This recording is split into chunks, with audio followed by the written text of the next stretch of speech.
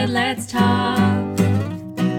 Hello, and welcome to the podcast Talk About It. I'm your host, Priya, and every episode I bring on a friend so we can talk honestly about our own experiences in order to erase the stigma around mental health and therapy. On today's episode, I talked to my friend Jaylee about her experiences being both biracial and queer. We talk about how this has affected her life, whether it was by being bullied, fetishized, or invalidated, and also how it affects her career as an actor. And before we get started, I just want to do a little self-promo and remind you guys to please like, follow, and subscribe if you'd like to show your support of this podcast. You can also follow it on Instagram at talkaboutit.pod and on Twitter at talkaboutit_pod. Now that that's all covered, let's get to the episode.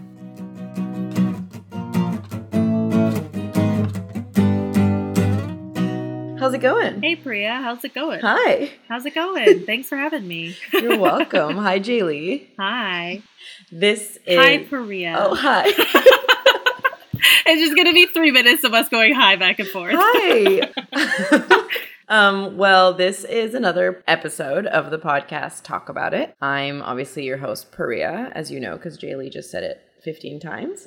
And my guest today is Jaylee. Hello. Thanks for having me. Thank you for coming on.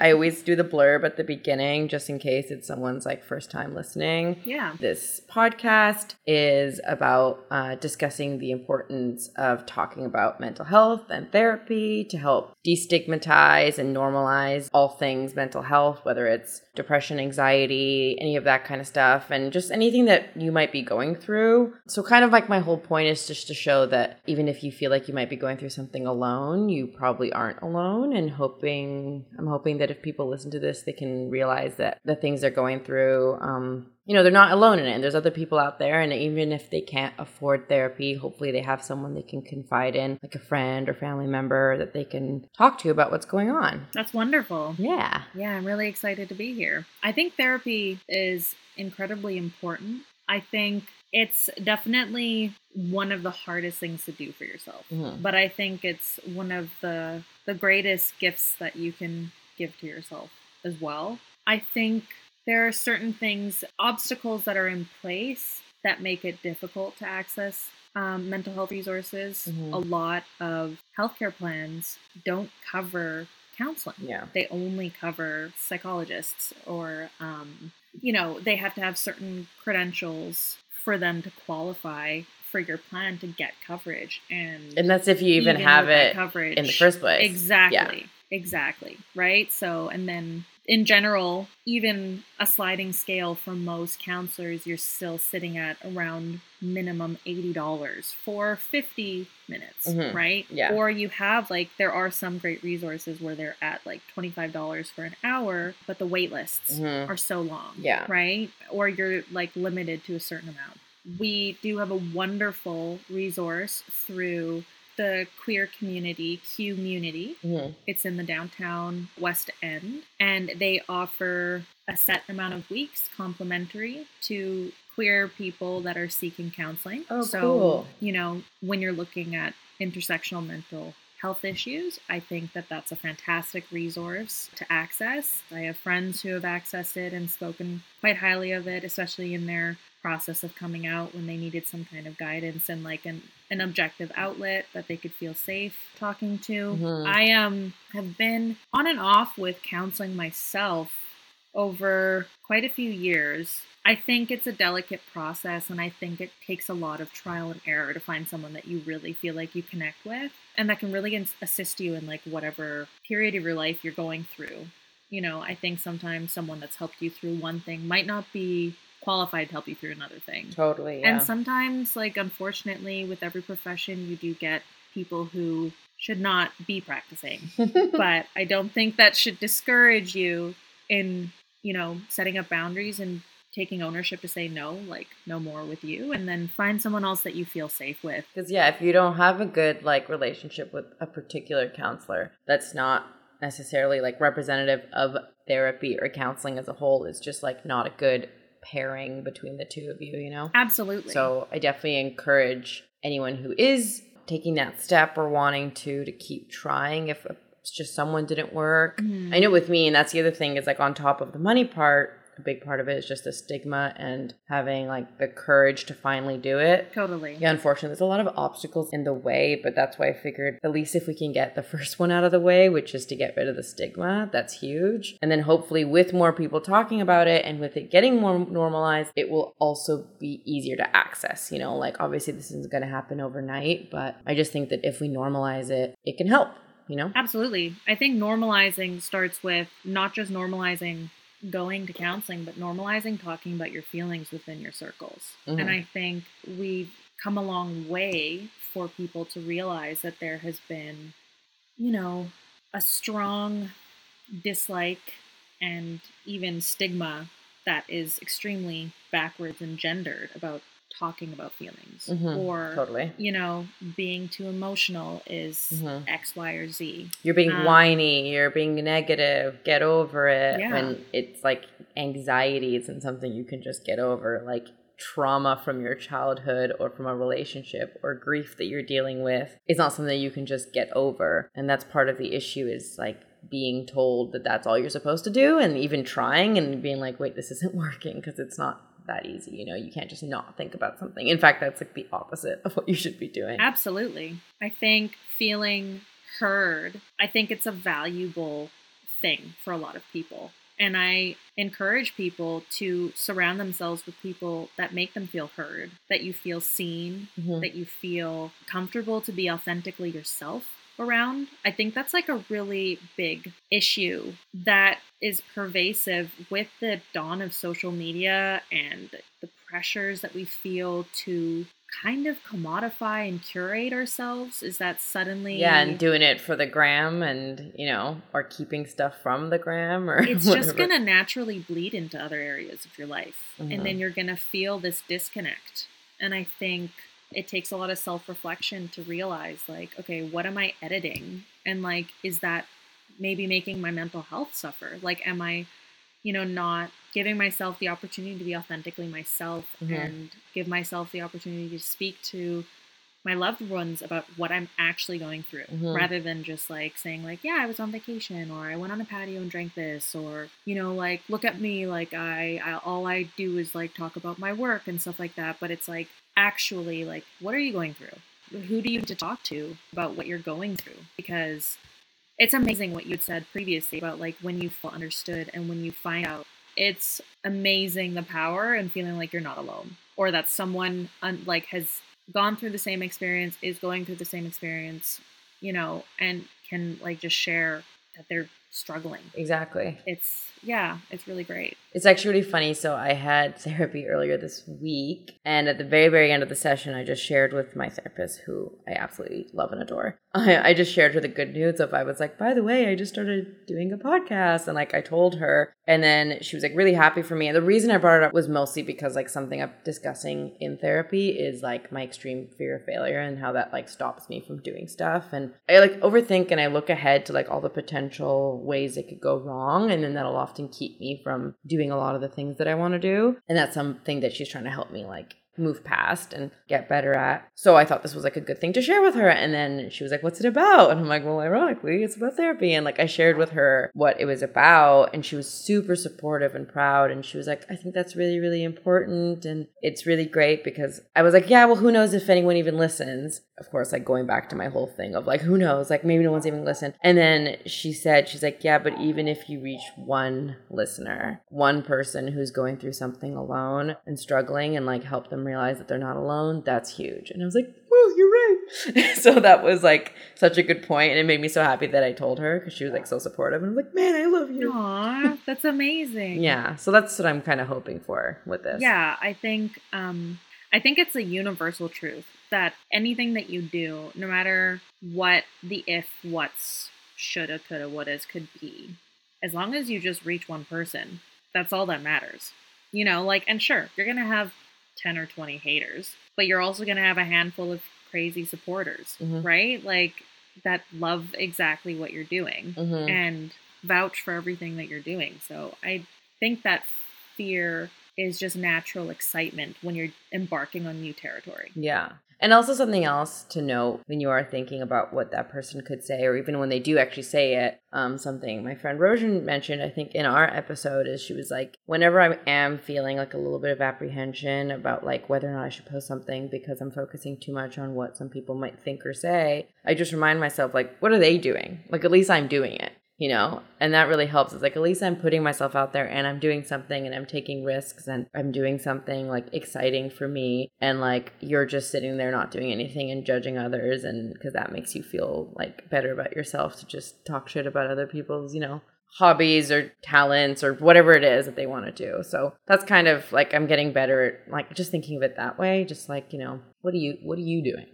Yeah. Who asked you? Perfectionism is a huge thing. I think it's historical, it comes from historical cultures within just specifically your family culture. And then, that can sometimes inform the way we evaluate ourselves. And we put ourselves on, this very heavy standard that's unattainable, really, when you think about it. Who can be perfect? How exhausting. Yeah, exactly. How, and I think it squanders a lot of people's natural creative desires. And I think that's also part of this difficulty with talking about mental health issues, because we're under this assumption that we're supposed to be perfect. So we have to maintain this facade of being perfect. Yeah, because that's you admitting to not only others, but also to yourself that things aren't perfect. Yeah. And that something could be wrong. And I don't mean wrong like in a bad way. It's just like that something, needs healing or addressing. Yeah. Not like it is bad or that you are bad. So yeah, that's part of why it's hard to accept for some people, I think. But it honestly truly is like the best thing I've ever done. So I just hope that other people can have that same feeling, if you've been considering it, try to. I struggle with perfectionism all the time. And it's really hard because a lot of my career, the wins are not tangible until the end. And so a lot of the time my perfectionism gets bogged down in the like, oh, well, I didn't hear back for, this. I didn't. We didn't mention what your career is, by the way. Oh, I am an actor. I also am a writer and just a creative in general. And I think as creatives, like, it's difficult because a lot of our work that goes into our careers, which are very valid, but just because the general public doesn't understand the amount of work that goes into it, is so intangible. We don't clock in and out like regular people. We don't, necessarily get a steady wage. And a lot of what we do in terms of success to making it in capitalistic terms requires the validation of other people, requires someone else to give you that job. My perfectionism and my anxiety often tries to, that spectral fear comes in. But then I have to remind myself that everything that I'm doing before that is already valid. I don't need someone else to validate it. It's a process. It's work, constant work. It's constantly trying to unlearn those habits and behaviors that you've aggregated over your lifespan, and trying to be better for yourself, trying to love yourself better. And that takes work. It's difficult. I wish it was a switch that you could just flick on. How much easier would that be? But I know, right? It's really important work.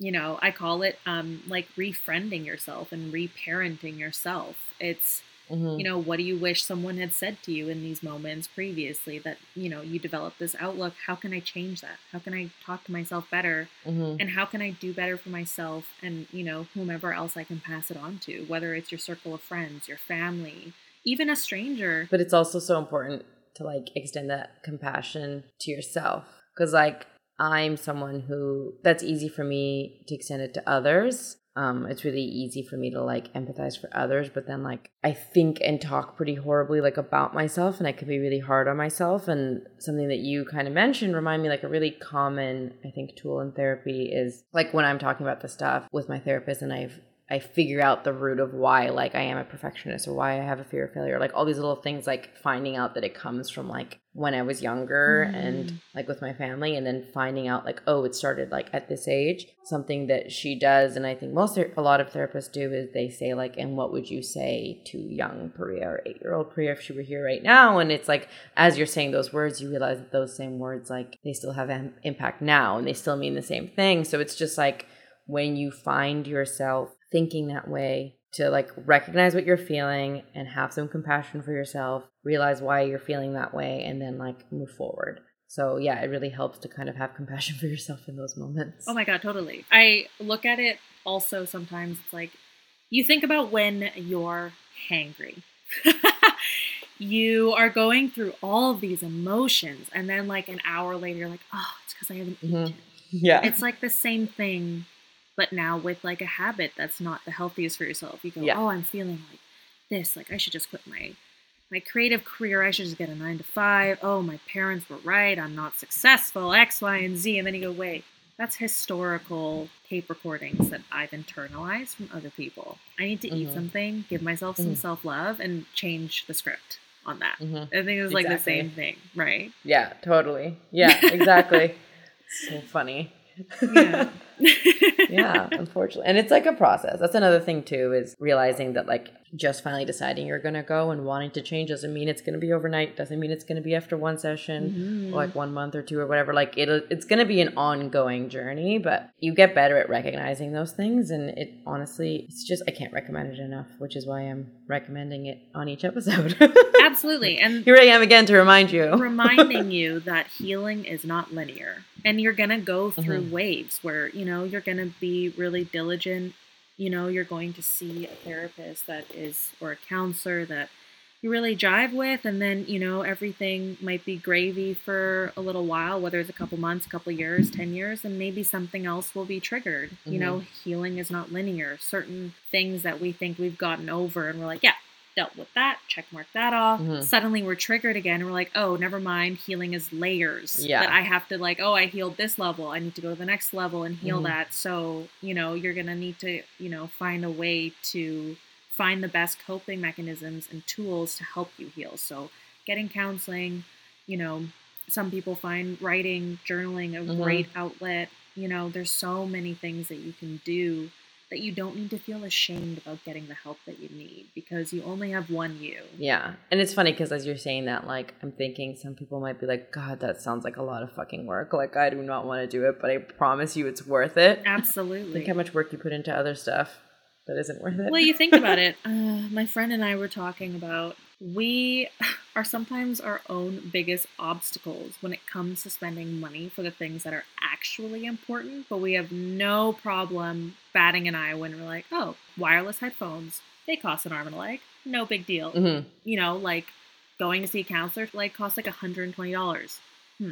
No, I think I'll spend the $400 on the iPod, whatever, head cordless things, and then, you know, I'll forego a session of therapy. Yeah. Or, you know, I'm going to spend, you know, $200 on a bunch of clothes or whatever a night substance out. Or and then it's you're just like, putting things into perspective, right? Yeah. And like, again, like if you haven't done it before, it seems scary because you're like, well, what if I don't get what I need out of it? So I'm spending all this money. And like, at least with like headphones, you're like, I'll pay the money and I'll immediately get the headphones, right? So I think that's what people think, where they're like, but what if I don't like it? And it's like, you just like, believe me, it's going to be so helpful in the long run. Well, it's hard too, because like your first session when you're seeing a counselor is the weirdest roller coaster, because you just like have all these tears coming out of you. You're like, I thought I was just going to be awkward and not and then suddenly you're saying your deepest, darkest secrets. Yeah. Like I brought up stuff that I thought like I didn't remember. And like these like repressed memories have come out that I'm like, where were you hiding? Like, what the fuck? And especially after that first one or the first few, you leave feeling like this like open wound because you're like, I still have so much more to say.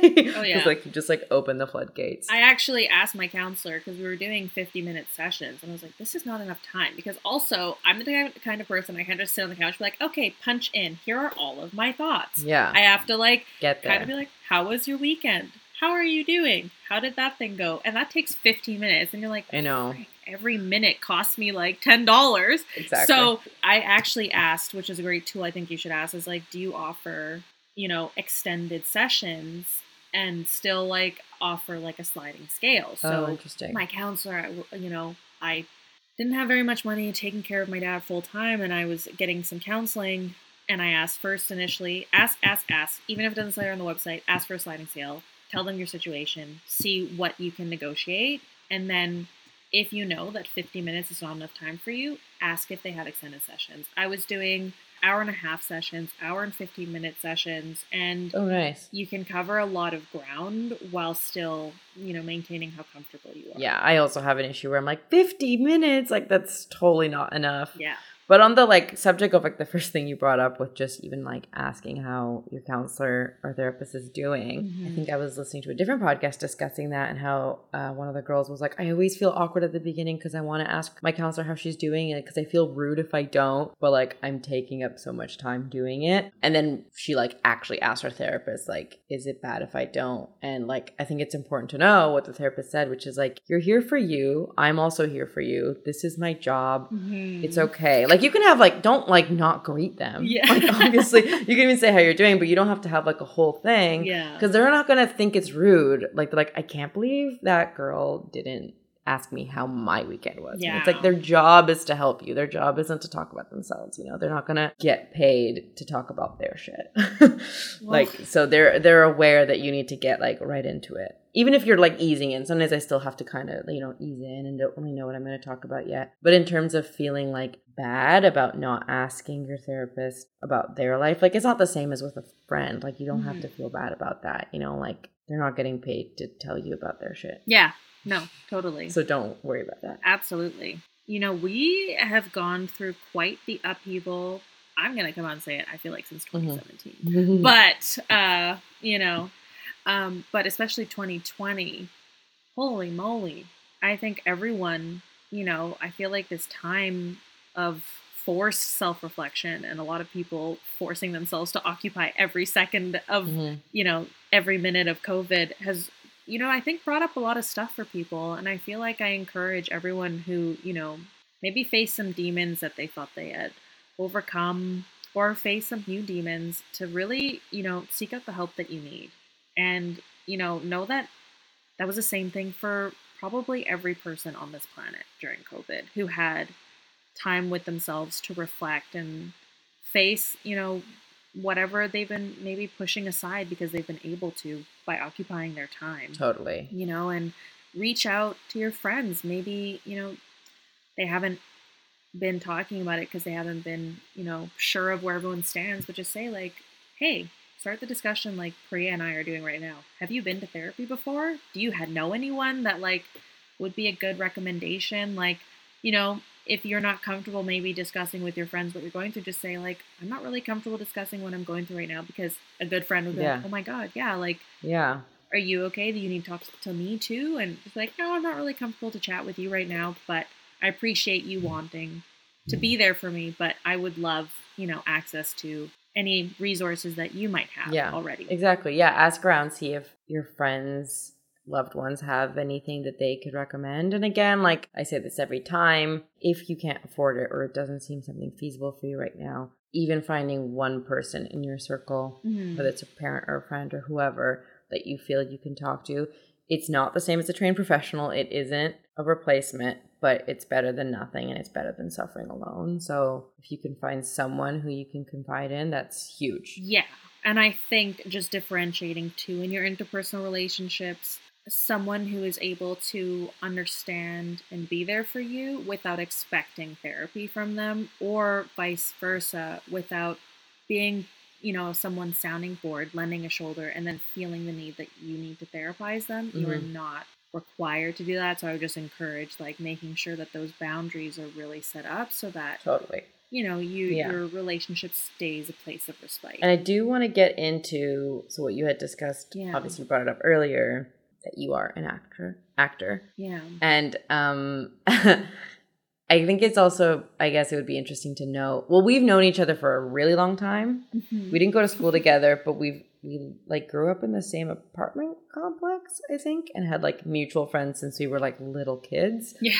But then 5 years ago, I was writing Yeah. a web series, and I asked you if you wanted to be in it. Yeah. So we worked on that together, and it was like very loosely based off of me and some of my best friends.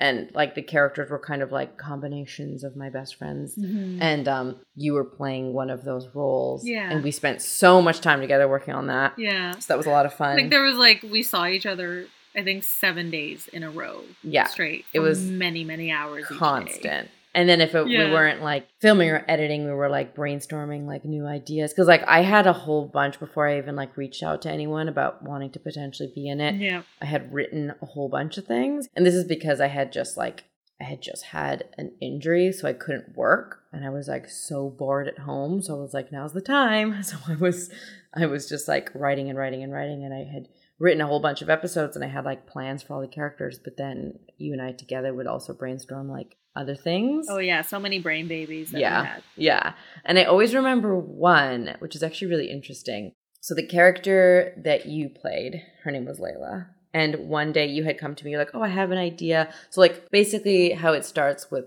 her story is it kind of begins with her breaking up with her like longtime deadbeat boyfriend. If you remember, we were like kind of exploring like what that's like, and like, oh, okay, now she's single, so what's that gonna be like? Yeah. And you had brought to me like an idea you had where like the two characters go to a party, and then by the end of the night, yeah, the Layla character is actually with a girl. Yeah. And like if you were kind of like telling me like, what if she's bi? And I was like, oh, I had never considered it because the person that she was loosely based on was not bi. Yeah. So I had never considered writing her as bi. But when you said it to me, it just like it fit and it made sense. And I was like, yeah, I'm totally down. Like, that sounds great. I never thought about it, but why the hell not? And then I remember in that moment thinking, is Jaylee trying to tell me something?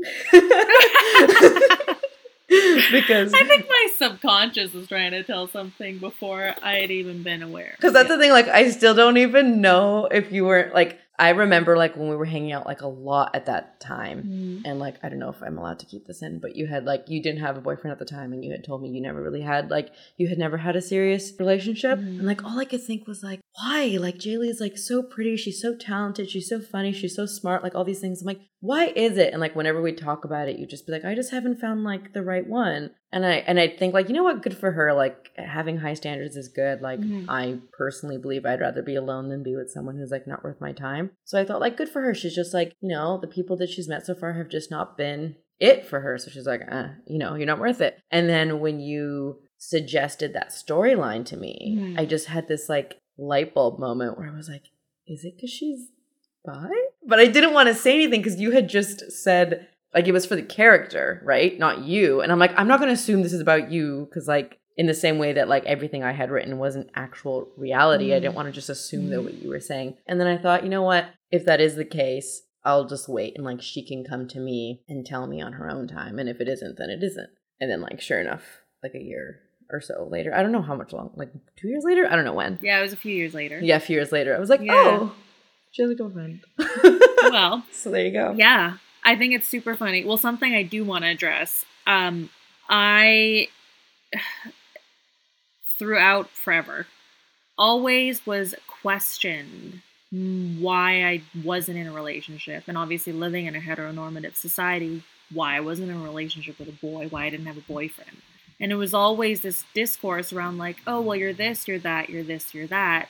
How come you don't have a boyfriend to kind of validate why you're all these things? There must be something wrong with you. And I think that's a lot of people face this question. It's like, oh, you're this, you're that. How come you're not in a relationship? Yeah. You don't need a relationship to validate who you are. And especially like everyone has their objective perceptions of themselves. So, you know, I struggled a lot, I think, with perceptions of even, you know, people are always like, oh, you're beautiful, you're blah, blah, blah. But it's like, you know, I don't always see that when I look in the mirror. And I didn't see that for a very long time when I looked in the mirror. I was, you know, heavily bullied, grew up in a very patriarchal household.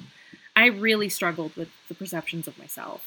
Not really that influenced my dating life, but just kind of in general, like when people are kind of summating you in terms of your look and being like, oh, well, you're this kind of look. How come you don't have this? Like your relationship kind of validates why you're this or that. Like I think we need to change the discourse in general because, yeah, my whole life when I became like an adult was surrounded around, okay, great. So you've achieved all these things aesthetically, and, you know, how come you don't have a relationship to really put the bow on you being a woman?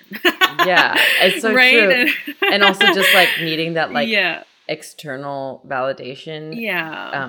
And other people and like society and like maybe even friends and family expecting it. Totally. But also no Yeah. one even thinking that maybe you could be happy alone. I mean, like, not that you were, but like no one even considers that you're like, did you maybe think that I don't care to? Like, I'm not looking and like that's not my priority. And like that's the way I saw it with you, is I was like, she's focusing on school, or not that like something was lacking, but because obviously the topic would come up because of like us writing together. Totally. And whatever, like the topic would undoubtedly come up. And like for me, what I just thought was like, oh, Jaylee is like focusing on school and her career and her life and her friends. And there's like so many other things to think about. She's like, I don't have time for that. And also you don't need to. It's not like there's a part missing. So like, I didn't really think much about it. But then, yeah, of course, like I couldn't help but think, oh, maybe it's because, you know, here I am assuming that it's not even that I was assuming it was going to be a boy. It's just we had never talked about it being not a boy either. And then, well, yeah, and then,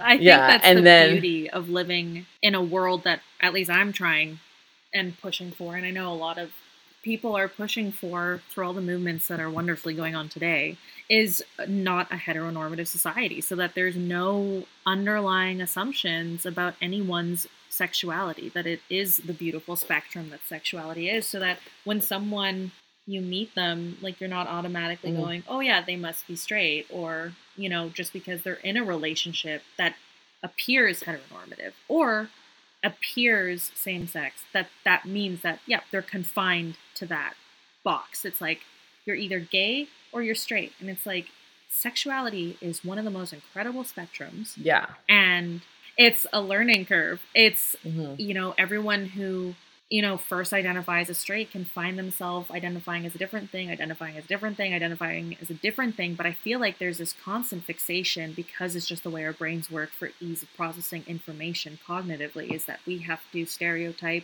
things because that's easier to process. So we have to confine people within these boxes and like, oh, okay, I know that, so I can label them, so then my brain can immediately go to that. And it's more like no understanding that things are so fluid and things change constantly. Yeah, exactly. You can't constantly hold people to what they were 5 years ago, 10 years ago. And same thing for yourself. I really encourage you not to hold yourself to these definitions or identities that you've formed because you feel obligated, or you feel you'll let people down, or, you know, we are constantly evolving, and our sexuality will naturally evolve. Our identities will evolve. Everything in between, our political ideologies will evolve. Hopefully they'll evolve. Everyone else. But, you know, so for me personally, my journey with, you know, my orientation actually started when I was really young.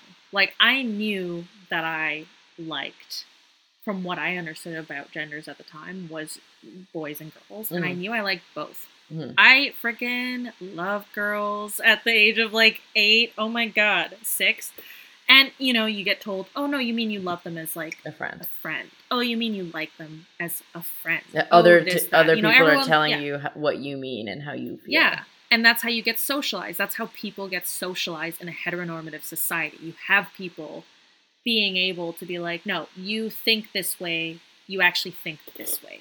And it just gets like brainwashed. And then you grow up thinking that. You're like, okay, I guess so, because everyone else is telling me that. Exactly. So they must be right. You're super young. You're told this message constantly, even with your curious young mind that hasn't been, you know, molded yet, being like, oh, but no, I actually think I do know what I like, which is everything under the sun.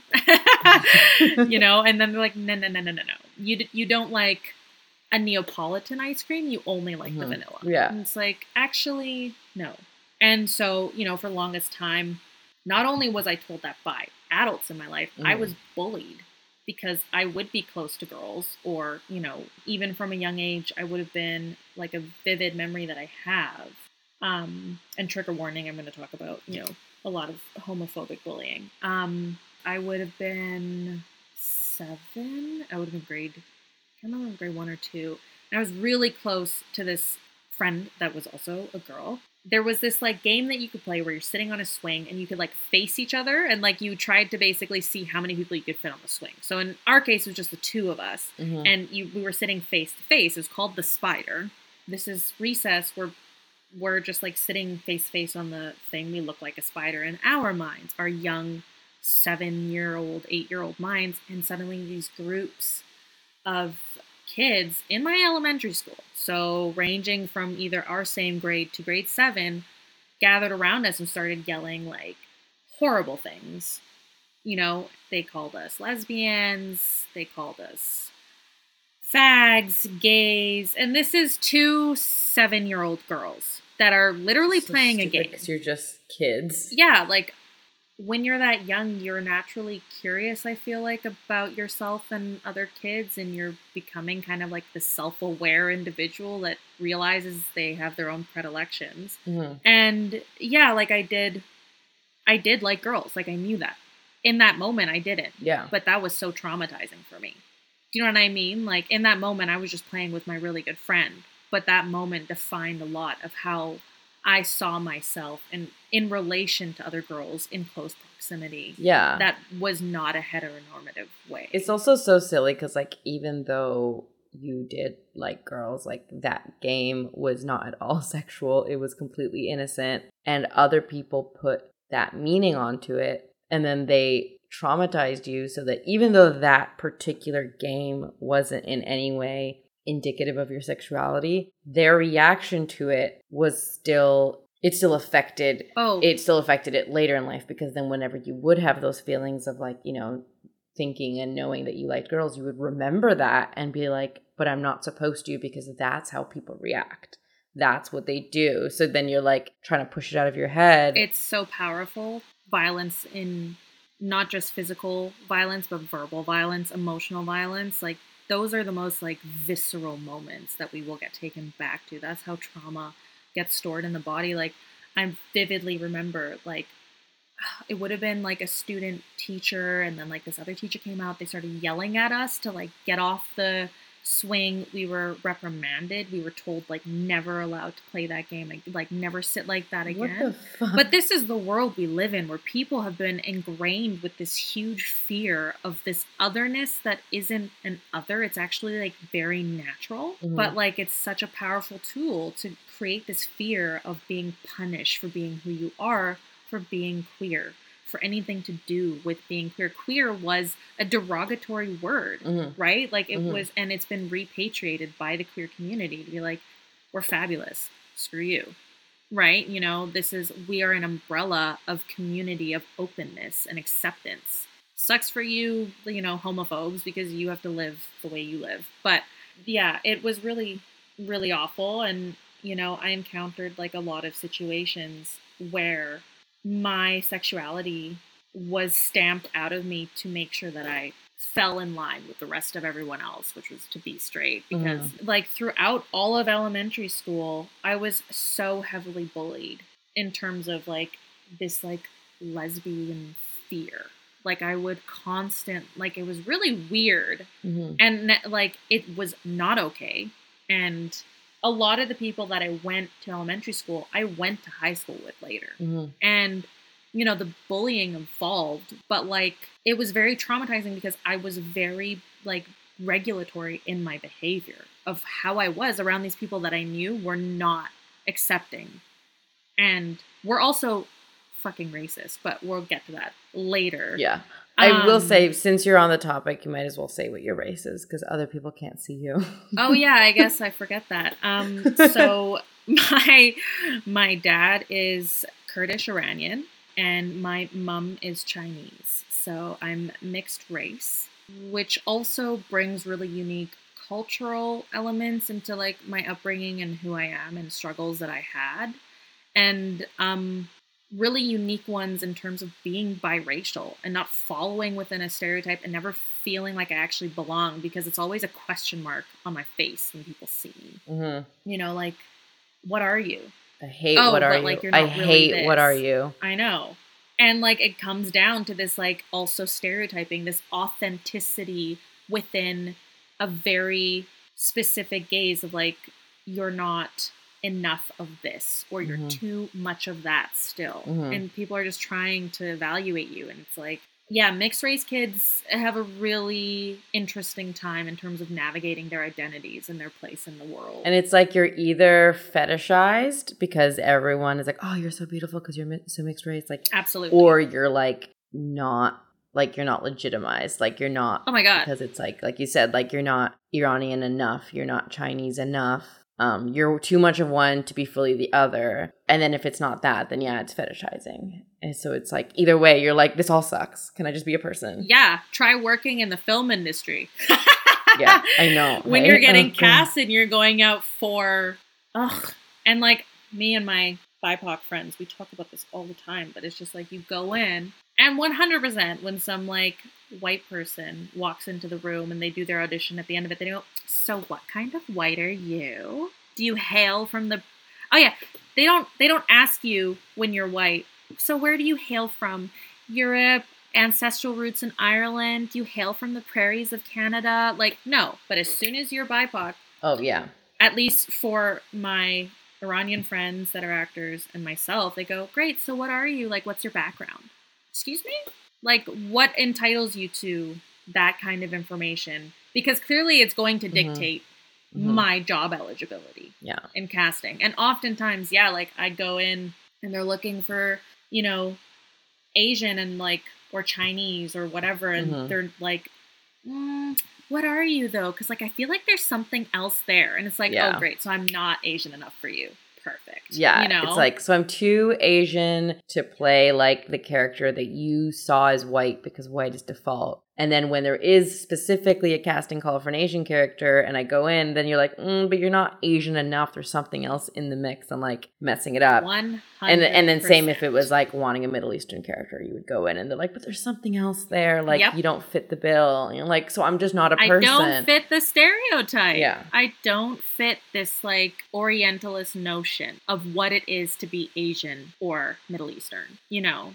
And I've encountered that my whole life. Like, even when I was a kid, like I sound quote unquote Canadian. I don't, but then again, like what is actually sounding Canadian, right? But in that context of 2001, these kids would be like, oh, like you're a fob, but like not really a fob. And for anyone who's never heard the term fob, it's a derogatory saying that you're fresh off the boat as an immigrant. When Canada, the entire land, everyone is an immigrant except for indigenous people. Yeah, like I never like, I was always just like such a curveball. For anyone that encountered me, I was this like spectral curveball of like, what is this? Like, you know, you sound this way, but you look this way. I was always reminded of my difference. I was always reminded that I was different from the people that I was around. And I grew up with crazy racist kids.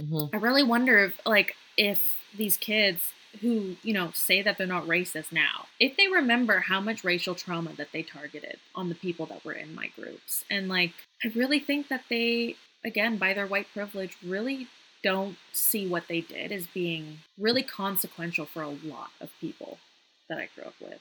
Like, it was so crazy. I was in this classroom and all the white kids were sitting in the front of the classroom. All the BIPOC kids were sitting in the back of the classroom.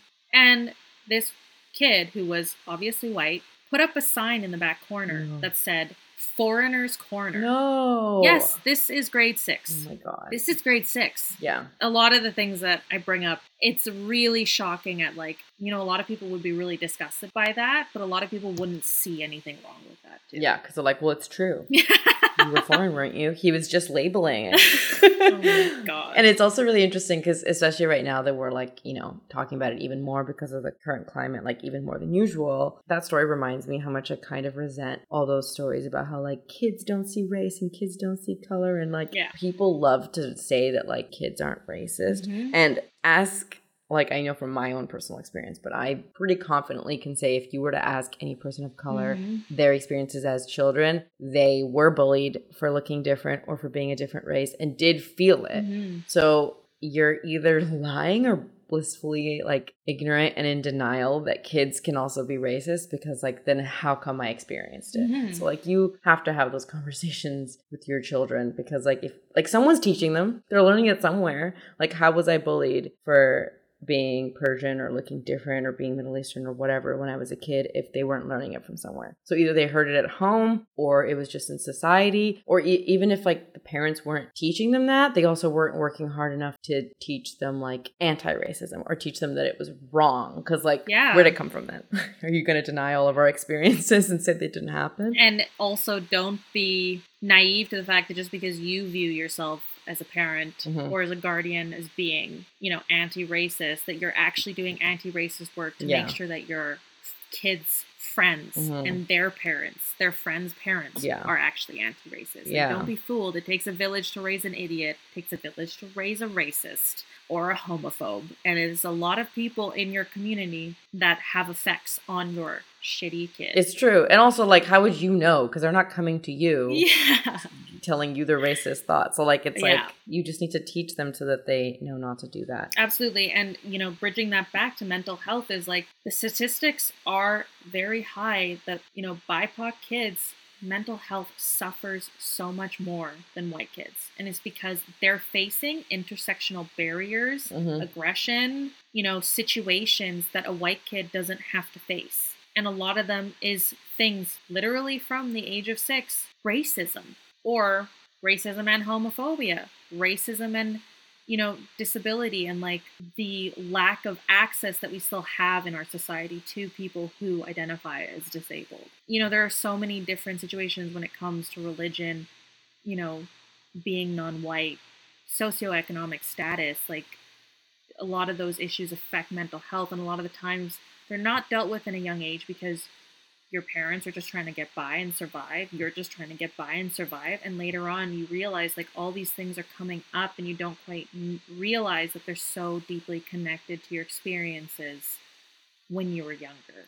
And so it's really important to find like a community that can understand what you're going through and find a therapist and like do the work to find a therapist maybe that is not white so they can really understand what you've had to face. Yeah. And this is, okay, obviously, I hope it doesn't come across like this, but we're not being like anti-white. Like, I think both of our partners are white. This isn't us being like white people are bad. It's just the idea that like people of color. We don't navigate the same barriers. Yeah, exactly. BIPOC people. It's like you face issues that you don't as a white person. Like there's additional stuff. It's not to say that white kids can't also get bullied, but they don't get bullied for being Asian or Middle Eastern or Black. Do you know what I mean? Like it's a factor. Yeah, race isn't a factor in their bullying. Absolutely. And on the topic of finding a therapist, like that was really important for me. So first of all, like I knew I just wanted a woman. I just felt like I would be more comfortable speaking to a woman because of some of the issues I want to talk about. I especially was like, I wanted to be a woman of color, preferably an Iranian woman if I can. Mm-hmm. And thankfully, the clinic that I go to had like actually a few.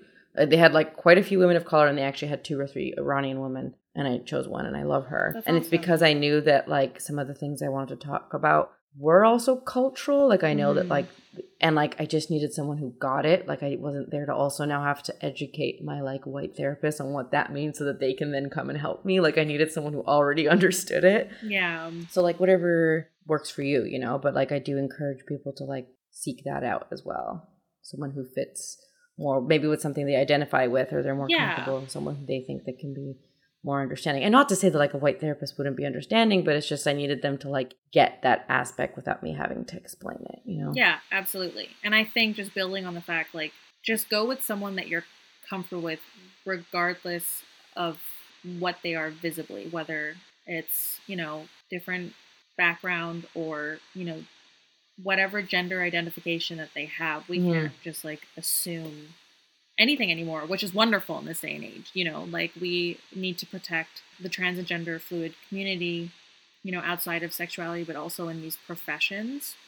And I think when it comes to also finding the therapist for you, when just to build off of what you said, because I do want to address it, like it's not about being anti-white. A lot of racism has been anti-X except for white. A lot of white racism perpetuated by white people has been against any other race.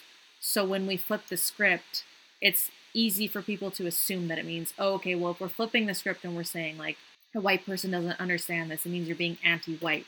But no, you're getting that confused with colonial racism, which is racist. We're not talking about now being racist against white people. We're talking about these are systemic and systematic issues that affect everyone else's lives that don't necessarily affect white people. And so you wouldn't understand that. And the idea that you think just acknowledging your whiteness is calling you out is like, it's like, it's just having to never deal with race growing up and living your life as a white person, that when your whiteness is called out, you assume it's being racist. But it's like, no, that's what you are. And, you know, like, that's not what we're doing here. It's not reverse racism. That's not a thing. Well, it's just welcome to being suddenly aware of your difference. Welcome to your very first experience that at the age of 35 or whatever you are, for the first time, someone goes, okay, you're white.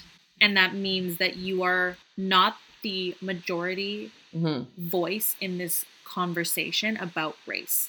Whereas we as BIPOC people have had to be faced with our otherness from a very young age, from the get-go.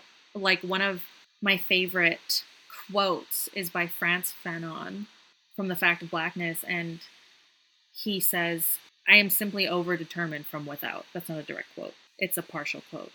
I am overdetermined from without. And he talks about how, like, you can just be sitting there and someone looks at you and they have all these, like, predetermined misconceptions about you just from the way you look.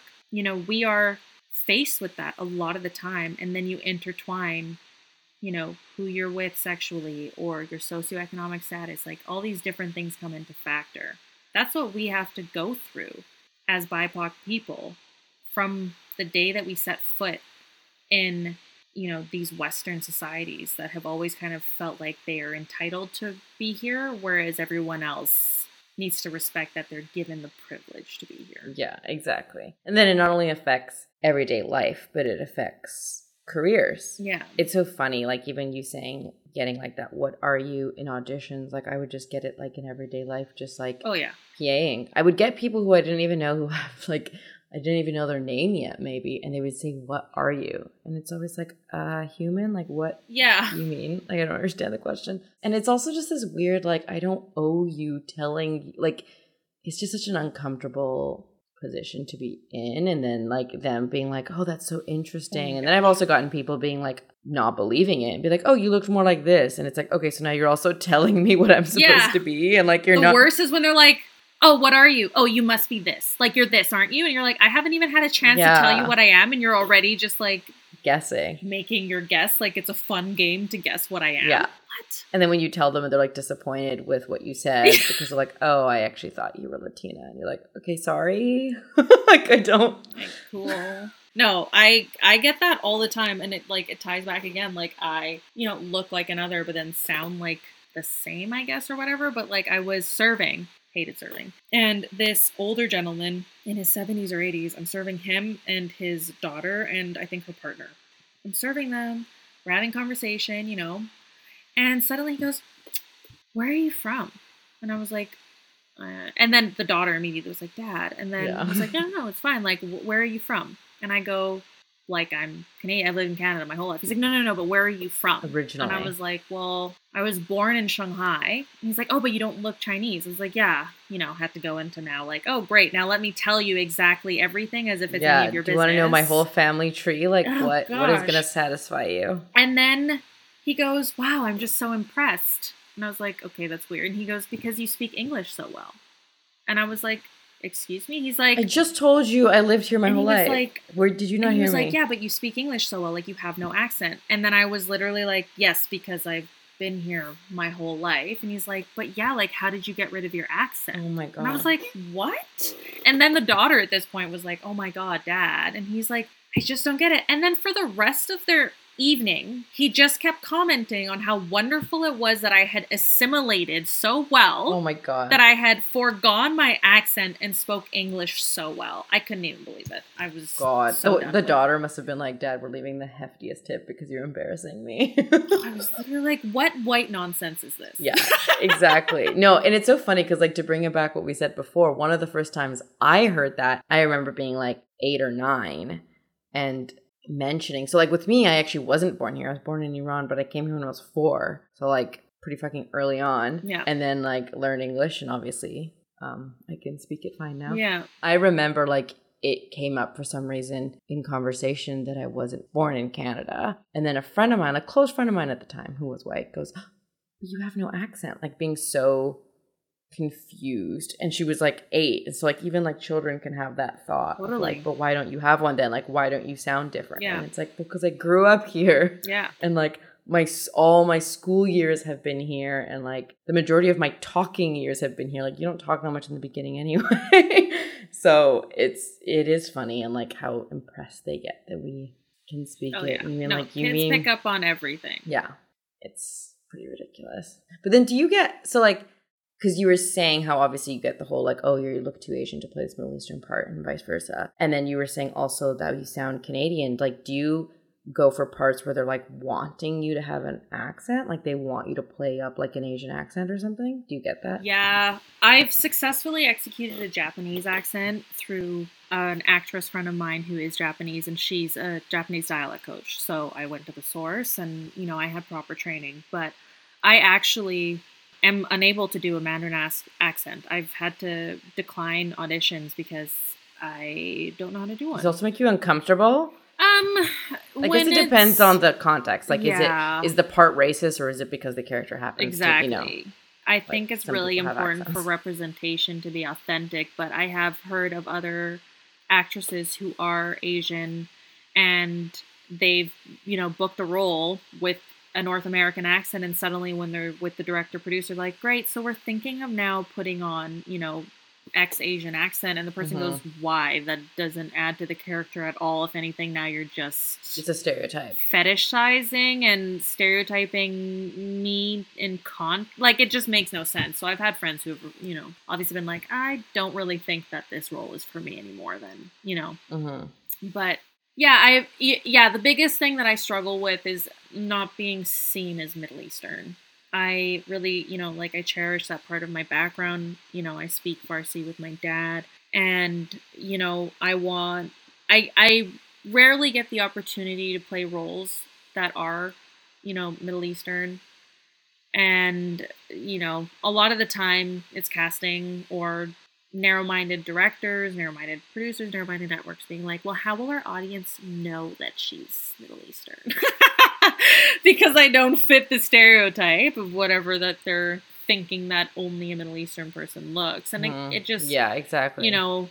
It's really interesting when we think about what the white gaze is in terms of this industry. Like, you see it with colorism too, right? Like, you have Black actors who struggle with stereotyping based on the hue of their skin, the level of Blackness that they have. You see, mixed race people really suffering because they're pushed to the periphery because we don't fit within the stereotypes. And, mixed race when it comes to, like, any kind of mixed background under the sun, unless you're white passing. And then even then, it's like, then if you hit the gold mine. Yeah, exactly. And then even then, it's like, even if you do get a part, it's like you're always getting the parts that are because they're Asian or they're Middle Eastern. Like, you can't just get a part. Like, you're never just like a character. Like, you have, does that make sense? Yeah, I have gotten, it's actually interesting, like, some of the roles that I've booked, I've actually been the wild card, where it's been completely open and they've saw everyone under the sun, and, like, those are the ones that I've booked. But then at the end of the day, it's still a role that is very much like a messenger peripheral role that's super small, that is usually going to anyone who is non-white, because this industry for visibility is a pyramid where all the white actors are on top with all the smaller to choose from big, meaty leading roles. And then you have all these other messenger roles at the bottom that they're like, great, so now we're going to hire like a Latina person or a Latino person. And it's token stuff. Tokenism. And it usually, and unfortunately, so much of it comes from, like, I know in the past 2 years, we've been talking more in the industry about like having more representation on camera, and it's getting a little bit better, teeny tiny steps. But like, I think something we need to work on more is representation behind the camera, behind the scenes. 100%. That's part of the issue of why there isn't more characters of color is because it's often still like white producers and white writers. And then even when there is like a black character or an Asian character or brown character or whatever, they're the token because they're thinking, okay, everyone's white. We need one in there so this doesn't look so bad. Like I feel like they're just trying to like check off stuff so they can, not look too white. And like the character, it's not actually people of color writing these stories. And that's also why like people like you and me, also in addition to just loving writing, another reason why we want to, because it's like, well, if there aren't stories that show us or are for us, then why not write them ourselves, Yeah, because you open up the gaze, you control the narrative, you liberate people to like play all these roles that they wish would help inform a society that's only being told the same stories over and over again. Like that's why I say cast a queer person of color as the leading titular role, which is so exciting for Batwoman, is now being played by a queer black woman. Yes. Amazing. Yeah. But that's exactly it, because then you have people who, come from like the same communities who hold a lot of, homophobic stereotypes or, whatever. And they're able to now see like, oh, that person represented who looks like them is also playing a queer character. It paves the way for so many generations. Because then, just seeing yourself on screen, representation is so huge. And then the other part of it too is like, unfortunately, it's like most characters are white. And then when there are characters of color, most often in like Hollywood, like American productions, it's one of two ways. Either that person of color, that character, is stereotypically black or stereotypically Asian in those token ways of like, like the sassy black friend or the nerdy, smart Asian friend. Like it's always those stereotypes. The desexualized Asian, often. Yeah, exactly. Yeah, that kind of stuff. Or it's the opposite, which is they're clearly on paper white characters and they just happen to be cast of color. Mm-hmm. But like what I'm saying with that is like, yeah, okay, that's a little bit better. That's one step forward because at least like you wrote it, maybe you wrote it as white, but then the black actor or the Asian actor or whatever happened to be the best one for the role and you cast them in it.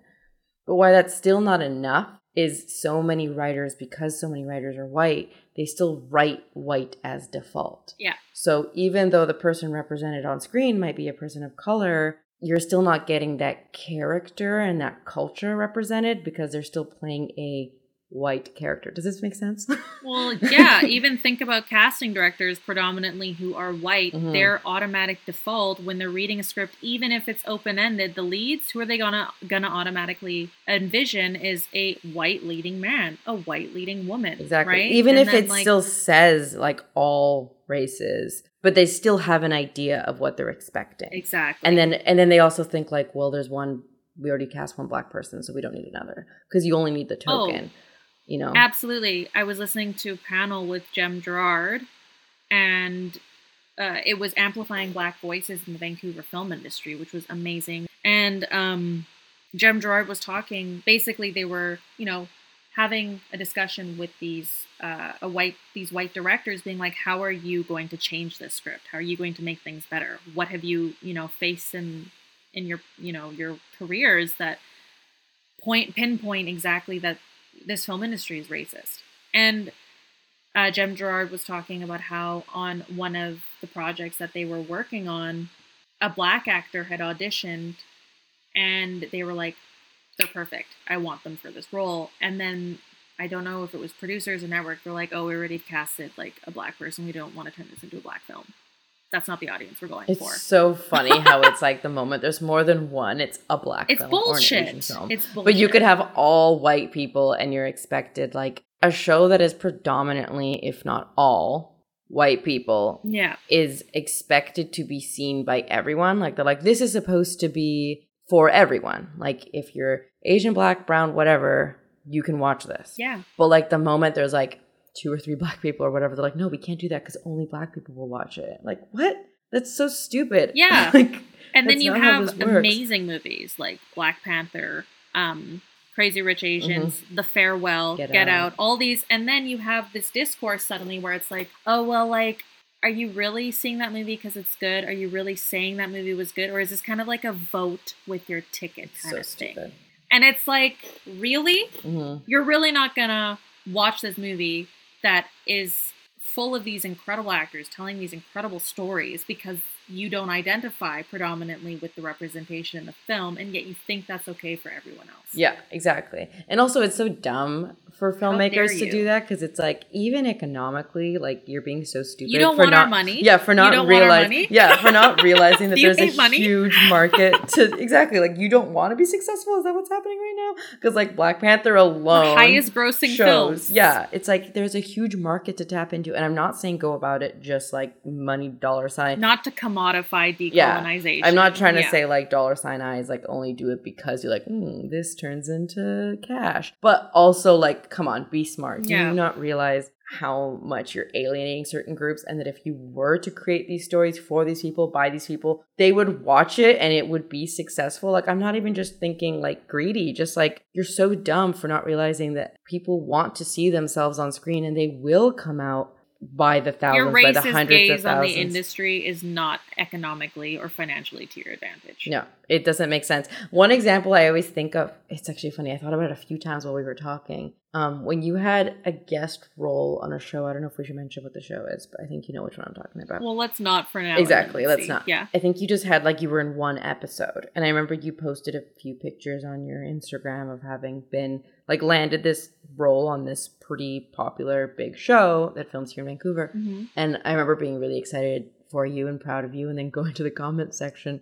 and it was flooded with Iranian people being so happy to see representation. Oh, yeah. Do you remember? And it was people you didn't know. It was like literally people from around the world. Yeah. In Iran, but also just Persians around the world. Well, we can totally mention it. It was for Supernatural, which was hands down one of the best crews I have ever worked with. And the cast was amazing. It just goes to show, like, you were on one episode, but it reached people in such a huge way, and they were so happy to see their own. And that's also why it's so sad that, like, casting directors or whatever look at you, like you said, and they go, like, you're not Middle Eastern enough, you don't quite fit the bill. Because here you were, and they were so excited. Like, it was so sweet to see. They were, like, so proud of you. I was so humbled. I couldn't believe it. I was so thrilled. Mm-hmm. It was just amazing to kind of just, like, see people be so excited. Mm-hmm. Yeah, it was really cool.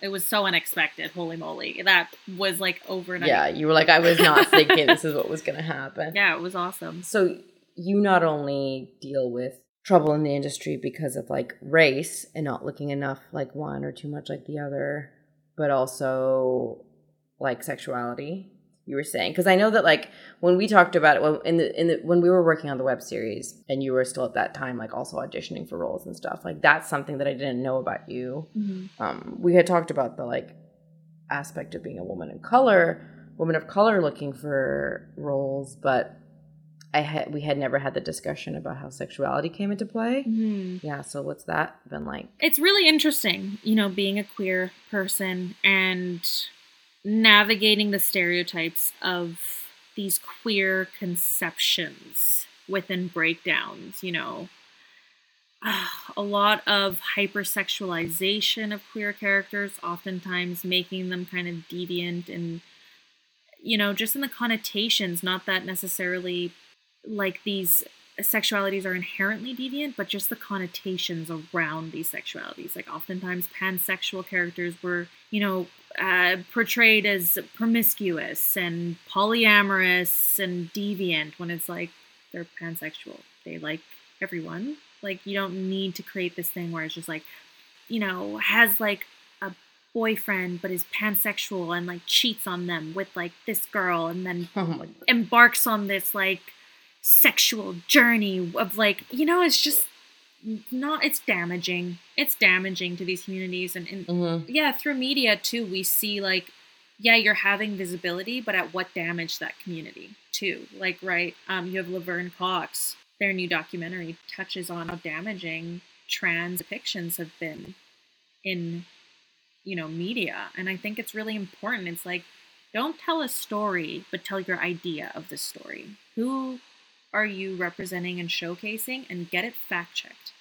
Get it checked by people who belong to this community. And, how does it actually resonate with them?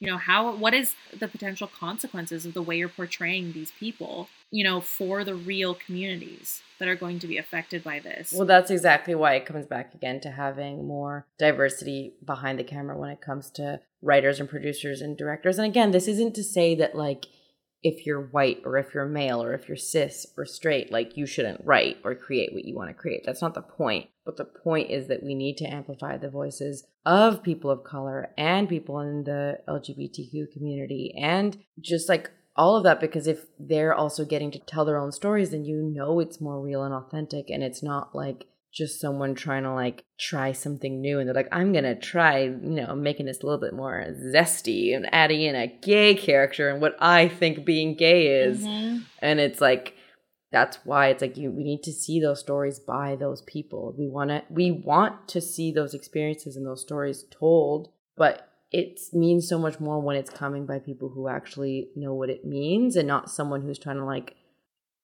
pretend. And like, I know the whole point of acting and writing is to tell stories of different kind of people. It's not to say that you should never write about something you haven't personally experienced. No, please include everyone in your stories. Yeah. That's not my point. I'm not saying that like, if you're a white man first, that you shouldn't write anymore, and that if you do, you should only write about white men. That's not my point, but my point please is don't write only about white men. Yeah, please don't. We're so tired of it. But my point is that this is why we need to have more voices so that we can actually see those stories by those voices. Yes, please. Like, it's not just about diversity. It's like, yes, invite them to the table, but don't have them sit behind you. Mm-hmm. Invite them to the table and ask them what their perspective is. Mm-hmm. Invite them into the conversation. It's about inclusivity.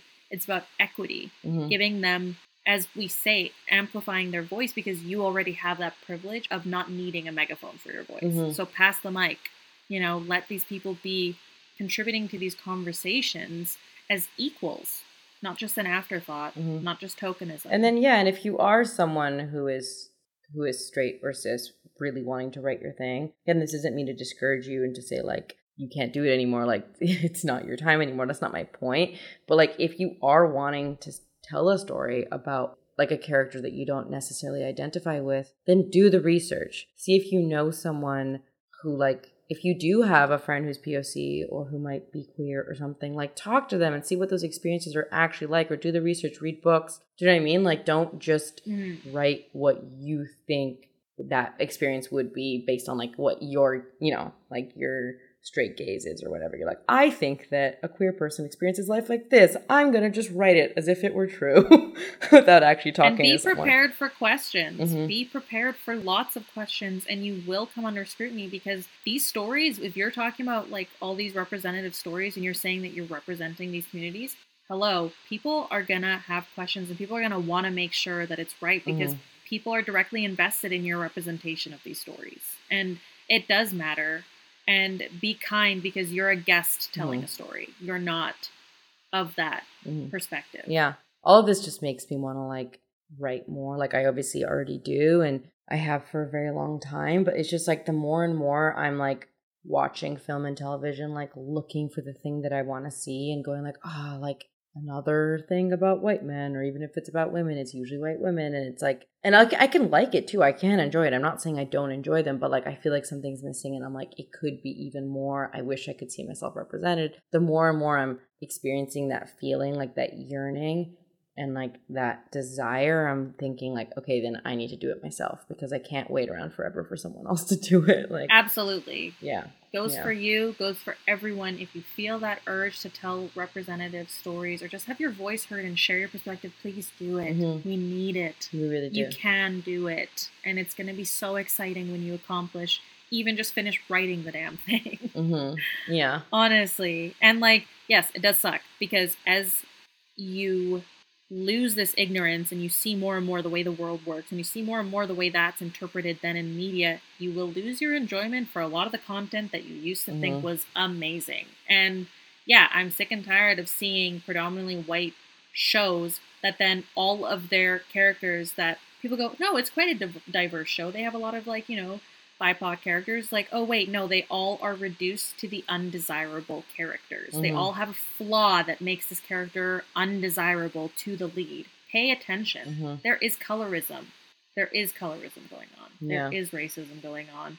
Not necessarily saying the writer is racist. Again, it's just that they have these internalized biases, these prejudices, these ways of looking that is often referred to the white gaze that informs them to make certain decisions or statements or portrayals of someone that is very damaging to that community. Yeah, it's just like whitewashing stories. And like we said already, like when you do see BIPOC characters, they're either stereotypes or they're bit parts, or depending on the genre, they're the villains. Like that's so often what happens is when there is like, there's almost never Middle Eastern portrayal in film and television. And when there is, they're terrorists. Yeah. Or, you know what I mean? Like that's like the only time. It's like the men are terrorists and the women are super submissive women who have no voice, and you know what I mean, like it's like all that same shit, and it's like that's not all we are. So yeah, and like that's if we're even on the screen, you know. No, for sure. I've had to navigate a lot of scripts that portrayed Middle Easterners as terrorists, and I said no to all of them. I've made a lot of decisions that were based on my ethics and morals and the way I wanted to see things represented in the world that maybe have not had my career move as fast as ideally I would like it, but I am very happy that I made those decisions because they have direct consequences for people in my life and outside of my life who are part of that community. Like you have to kind of just learn when to say no to make the world a better place, even if it doesn't mean it, even if it means handing in your fast track ticket to wherever you want to go. Exactly. And like maybe not even a fast track ticket, but just like, you know, having like money. At the end of the day, you need money to survive. And if this is the job that you're doing and like the career you're choosing, like you hope to fucking make money out of it. But then you're like, at what cost, right? Like I don't want to perpetuate the idea that this is what all Middle Eastern people are or what all Asian people are. Like, is it worth the X amount, you know, like the paycheck that I'm going to get, that I'm adding to that? And not even just, you know, when it comes to race as well, but like stories that like jeopardize, you know, women and like violence or queer people and violence. Like I booked a role in the first installment of a very popular film. I remember this. That went on to be a franchise and had serious consequences for the BDSM community, had very serious consequences for women and women who suffer from being in abusive relationships and, oh my God, a whole caveat of problematics that is just like, how is there an audience for this? And I said no. And I think it's really important to think about, you know, like just how, like a lot of people go like, oh, what I do doesn't make a difference in the world.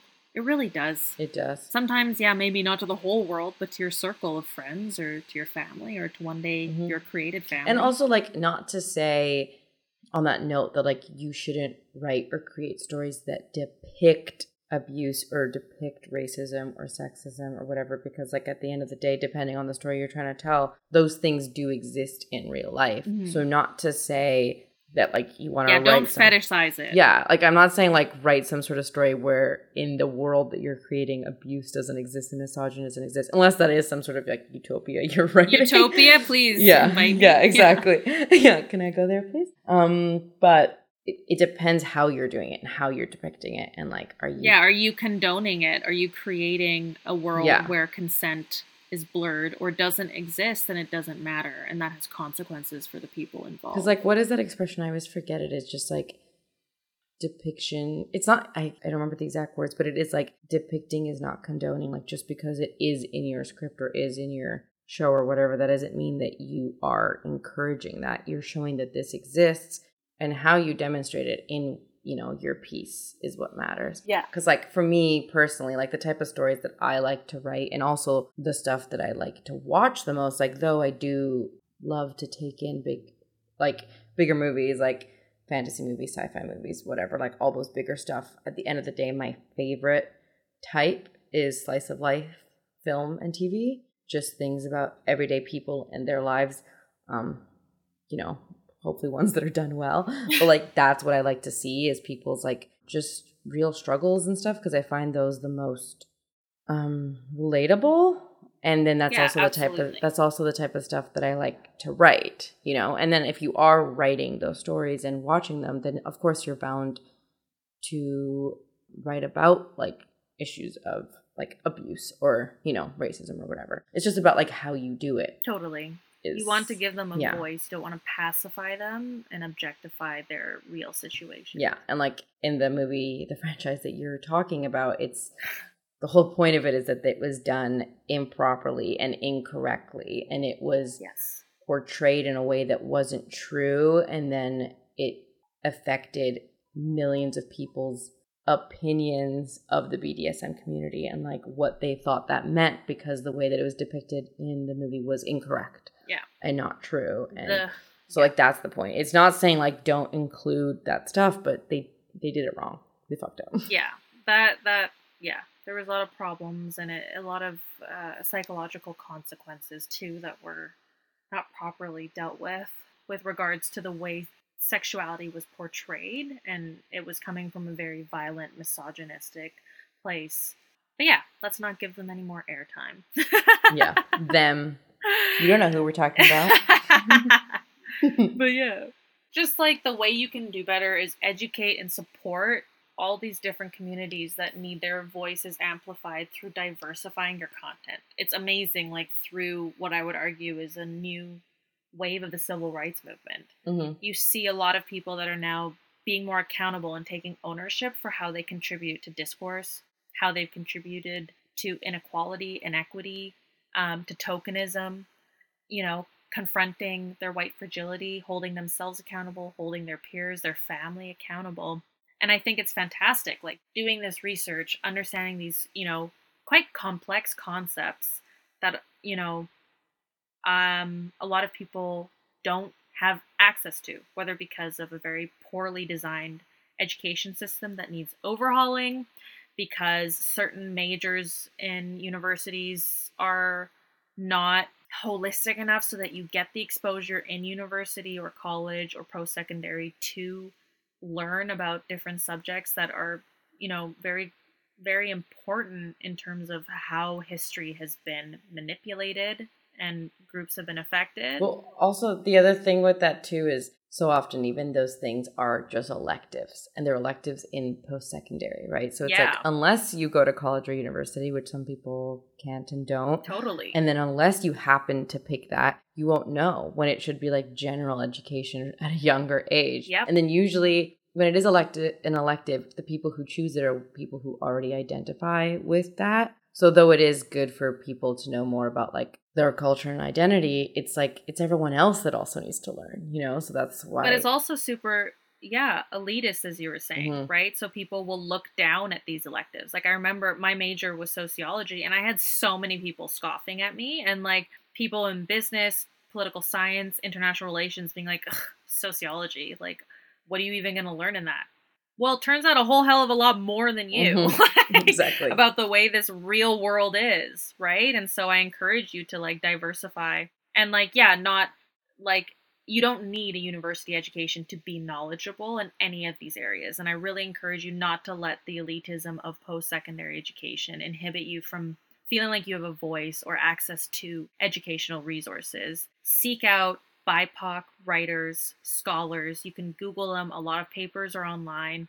Seek out your friends who are in post-secondary and use the hell out of their library access, Mm-hmm. you know, and seek out all this information that can help you learn about a lot of what's lacking in what should be taught in elementary school and high school that should be included in their curriculums. Yep, 100%. You know, and then have fun too. Diversify your content through the things that you listen to, such as your songs, your music, you know, all the different singers that we have to choose from, the TV shows that you watch, you know, movies, obviously. Like, if you were one of the people that was like, oh, is that just like a vote with my ticket, and didn't watch that movie just because it didn't have a all white cast, go watch it.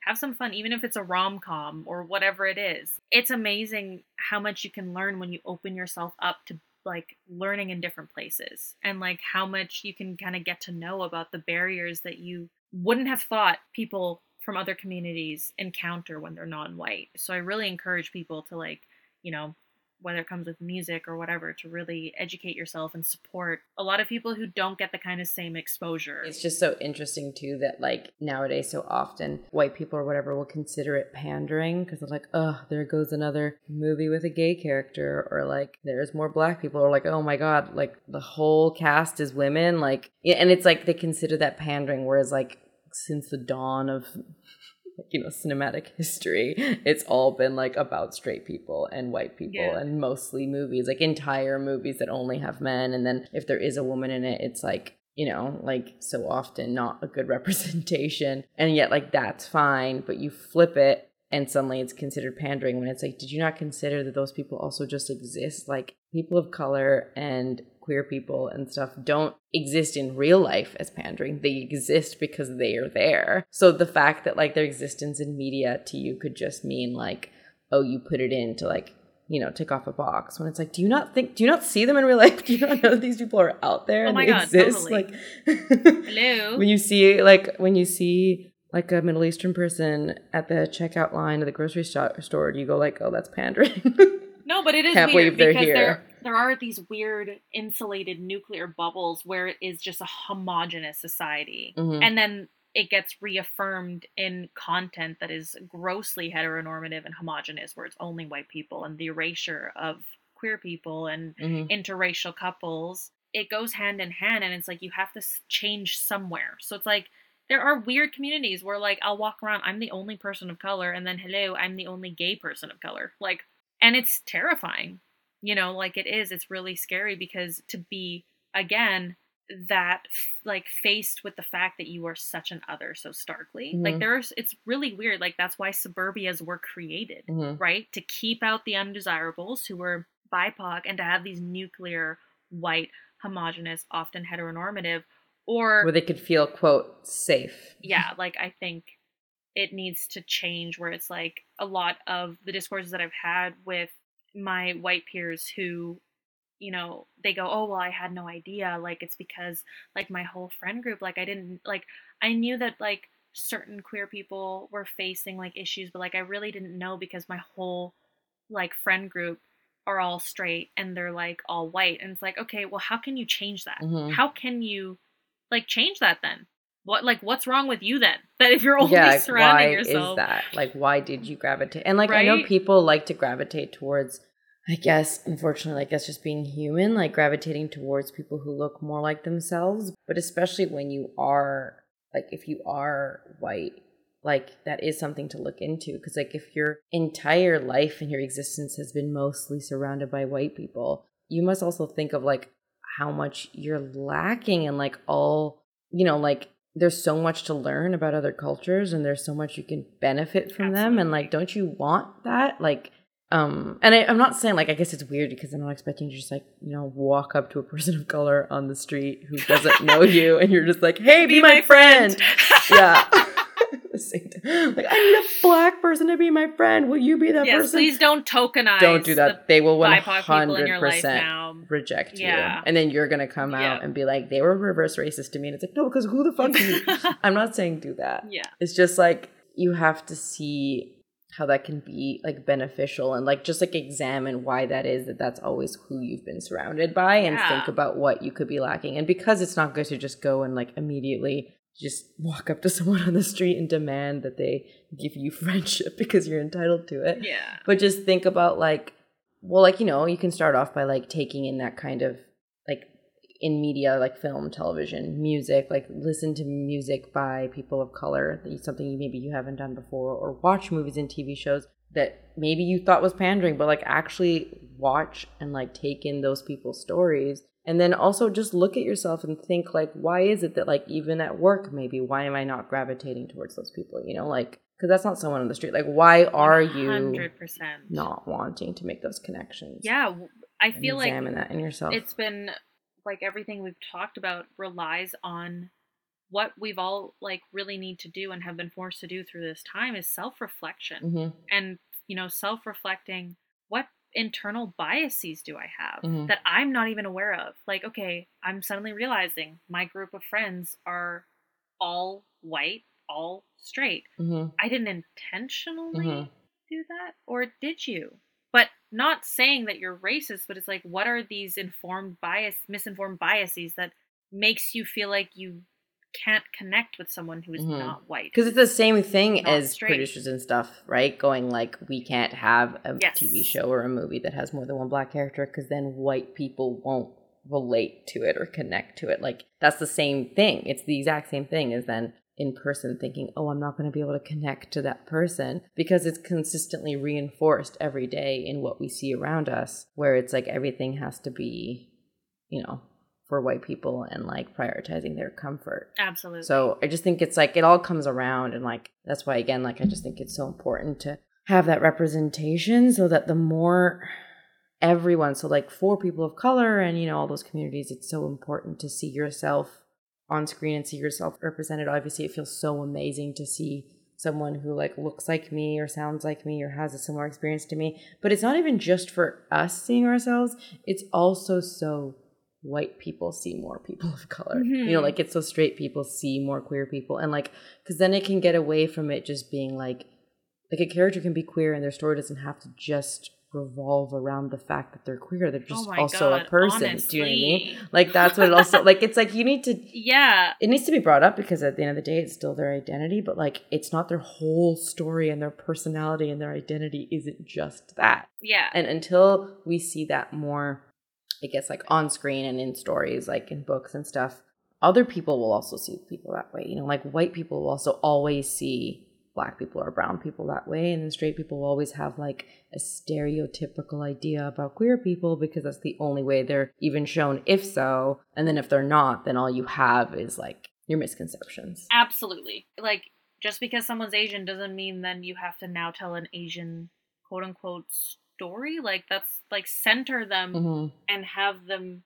be represented as an Asian person, but center them within very slice of life content, like you were talking about, like real situations where, you know, like you're opening up this kind of white gaze of what it means to be Asian, as in just like this immigrant story and just like this or this or this. It's like, no, these are still like what you had talked about, your ideas of what it means to be Asian. But that's why it is also important. It's like, is that story being told by an Asian person? Yeah. Because there is a lot of beauty and a lot to be gained from seeing the story from the point of view of an immigrant and what that means. Absolutely. But like, it's like, is it actually coming from someone who knows what that means? Or is it like a white person writing what they think being an immigrant means? Because no one wants to see that. Exactly. And we live in a globalized world. So, you know, let that globalized world kind of reflect within your storytelling hubs and like how you're making your films. And like, you know, like I talked about this previously, but it's like, if you created content